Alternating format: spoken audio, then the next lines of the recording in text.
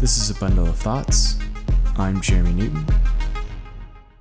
Do you ever feel frustrated that technology just seems to be moving ever so fast? If I go out and buy a laptop, even from a reputable dealer, I use that laptop for 3 to 4 years, the machine will wear out and it'll just feel slow. Over time, it'll just slow down. This is because of Moore's Law. Moore's Law states that the number of transistors in a dense integrated circuit doubles about every 2 years. Or in simpler terms, technology is twice as fast as it was 2 years ago. Now you might be asking, what's an integrated circuit and what's a transistor?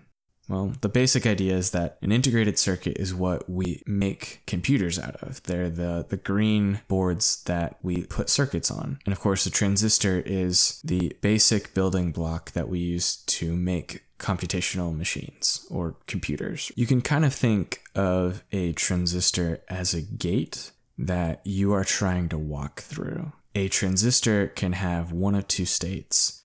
The gate is either locked or unlocked. When you try to walk through the gate, if the gate is locked, that produces a result that affects where you can walk. Or if the gate is unlocked, that changes the result. Computers are these set of electrons that we send out to walk through these series of gates. And based on which gates are allowed to walk through, we can draw conclusions and do mathematical computations. So Moore's Law is saying every 2 years, we can have twice as many gates in our computer. So our computer can be twice as fast every 2 years. This is pretty great. This observation has pushed technology forward in so many different ways, and it allowed us to do so many different things. It's often used in research and development of different software to understand the basic market capabilities of the average user's computer. If I'm a software company, I want to use the maximum potential of a computer when my software is done. Well, I can lay out an estimate for how long it's going to take me to produce my software, and based on that, I can use Moore's Law to project and say, computers will be able to do this many computations, and so my software can use this amount of resources. Moore's Law was, as you may have guessed, originally observed by Gordon Moore, who was actually one of the co-founders of Intel. He originally noticed this in a 1965 paper. His original observation and estimate was that integrated circuits doubled their components every 12 months. But after about a decade, he revised this to say that it took about 2 years. This result is also closely tied with other capabilities of a machine. It affects microprocessors and their prices. It also affects memory capacity and sensors, and it even affects how many pixels your digital camera can take. At this point in time, it actually looks like Moore's Law may be slowing down. We might actually be moving into a period where Moore's Law will say integrated circuits double every 3 years. This has been caused by a couple different things. One is that transistors are getting so narrow, you can think of like the gate decreasing in width, and we're talking about 10 nanometers wide. The quantum effect called quantum tunneling of electrons is coming into effect. Quantum tunneling is this effect that electrons are sometimes able to jump locations. They're never actually in one particular location. There's a cloud of probabilities of where an electron is at any given moment. And this is fine until our transistors have gotten so small, the cloud of probabilities actually extends outside the walls of the transistor. If we made transistors any smaller, there's actually potential for an electron to jump into a different gate. Almost like a bowling ball jumping into a different bowling lane. Probability says that it would be really rare, but it's definitely going to mess up your bowling score. So you can't have that. Another issue that is slowing Moore's Law down is the heat that builds up inside of a CPU, inside of a computer. We've reduced the size of these chips so much, and they're doing so much work, causing so much electrical resistance to do their computations, that they're building up heat. And these objects are made of metal, and it's actually possible for these computers to start melting themselves. We have some ways to handle heat production inside of a computer, but there's a limit. There are other technologies still on the horizon that could push Moore's law along. For instance, one thing is parallel computing and GPUs. Different processors are constructed differently.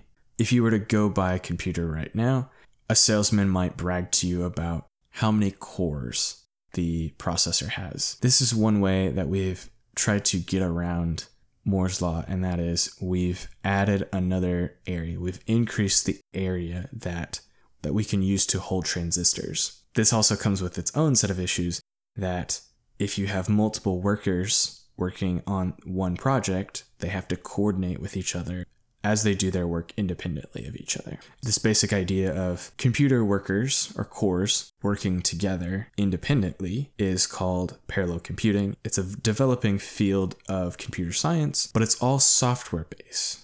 Another way that we are redefining Moore's law to still fit our developing technology is that instead of using it for internal computing, we can now use cloud-based computing or several different server clusters.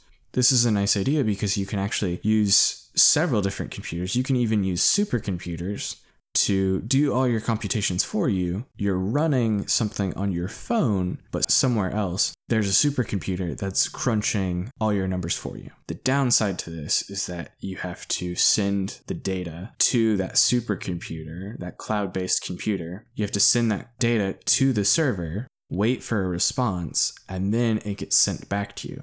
So it requires a very fast internet connection to actually work. There is one other technology that might sustain Moore's law into the future, and that is quantum computing.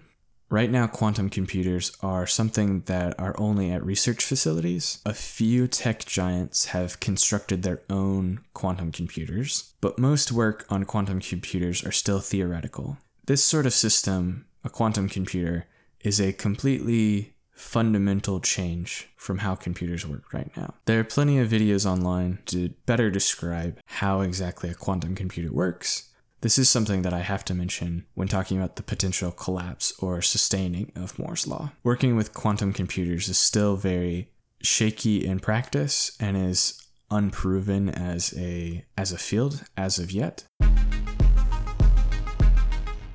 I think all of this is just one example of how technology might be running into a progress plateau. We're seeing this slowdown of Moore's law when we're talking about computational power, but there's also a progress slowdown when it comes to retina displays and SSD storage speed.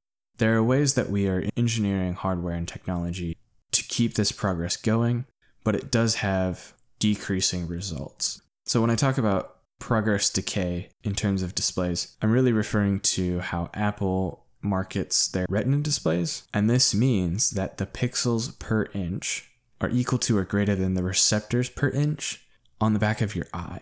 So retina display. This means even if we could jam more pixels per inch into a screen, your eye wouldn't be able to perceive them. So why make a better screen? There's a similar case for screen frame rates. If you would like to know more about that, I would direct you towards a YouTube channel called Knowing Better. The creator of that channel has a great video on displays and what's actually possible given some basic human biology. Another area where we're seeing progress decay is SSD storage speed. The part of your computer that stores all your data while the computer is turned off is called a storage drive, and you can have a traditional hard drive or you can have an SSD. You can kind of think of an SSD as a set of jail cells. Inside the jail cells, there's either one or no prisoners inside the jail cell. That tells the warden some sort of pattern. Well, the process to go through and count all the prisoners inside this jail cell is reaching a point where there are so many jail cells that we have to come up with better and better ways to count all the prisoners. As CPU progress decreases, so does the ability for these SSD storage methods to increase their progress. All of this means that there is some potential in the next decade or so that you could go out and buy a tablet and you would just keep that tablet and it wouldn't slow down. you would have to get the battery replaced, and you might have to have the hard drive replaced, because those two pieces of equipment tend to burn out in our current technology. But you would never need to buy a new tablet or computer or laptop because it was getting too slow. You would never need to buy an upgrade to make the computer faster. This, of course, might decrease the market size of tech giants that sell hardware.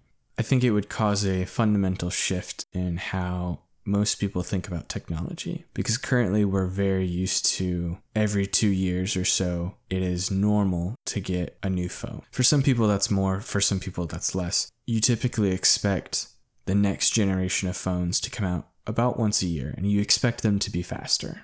When you buy a phone, you have this understanding of, this is only going to last me so long. I think the reasons that we would consider a phone outlived or having lasted too long might fundamentally change. For instance, I can say that I've had my iPhone 7 for about 2.5 years. I'm trying to stretch out that phone's life for as long as possible for a variety of reasons. But one of them is, it doesn't feel slow yet. So once again, this has been Moore's Law, which states that about every 2 years, technology gets about twice as fast. There may be things in the coming future that cause Moore's Law to slow down, but roughly speaking, about every 2 years, technology doubles in speed. Music by Nathan Bowler. I'm Jeremy Newton. This is a bundle of thoughts.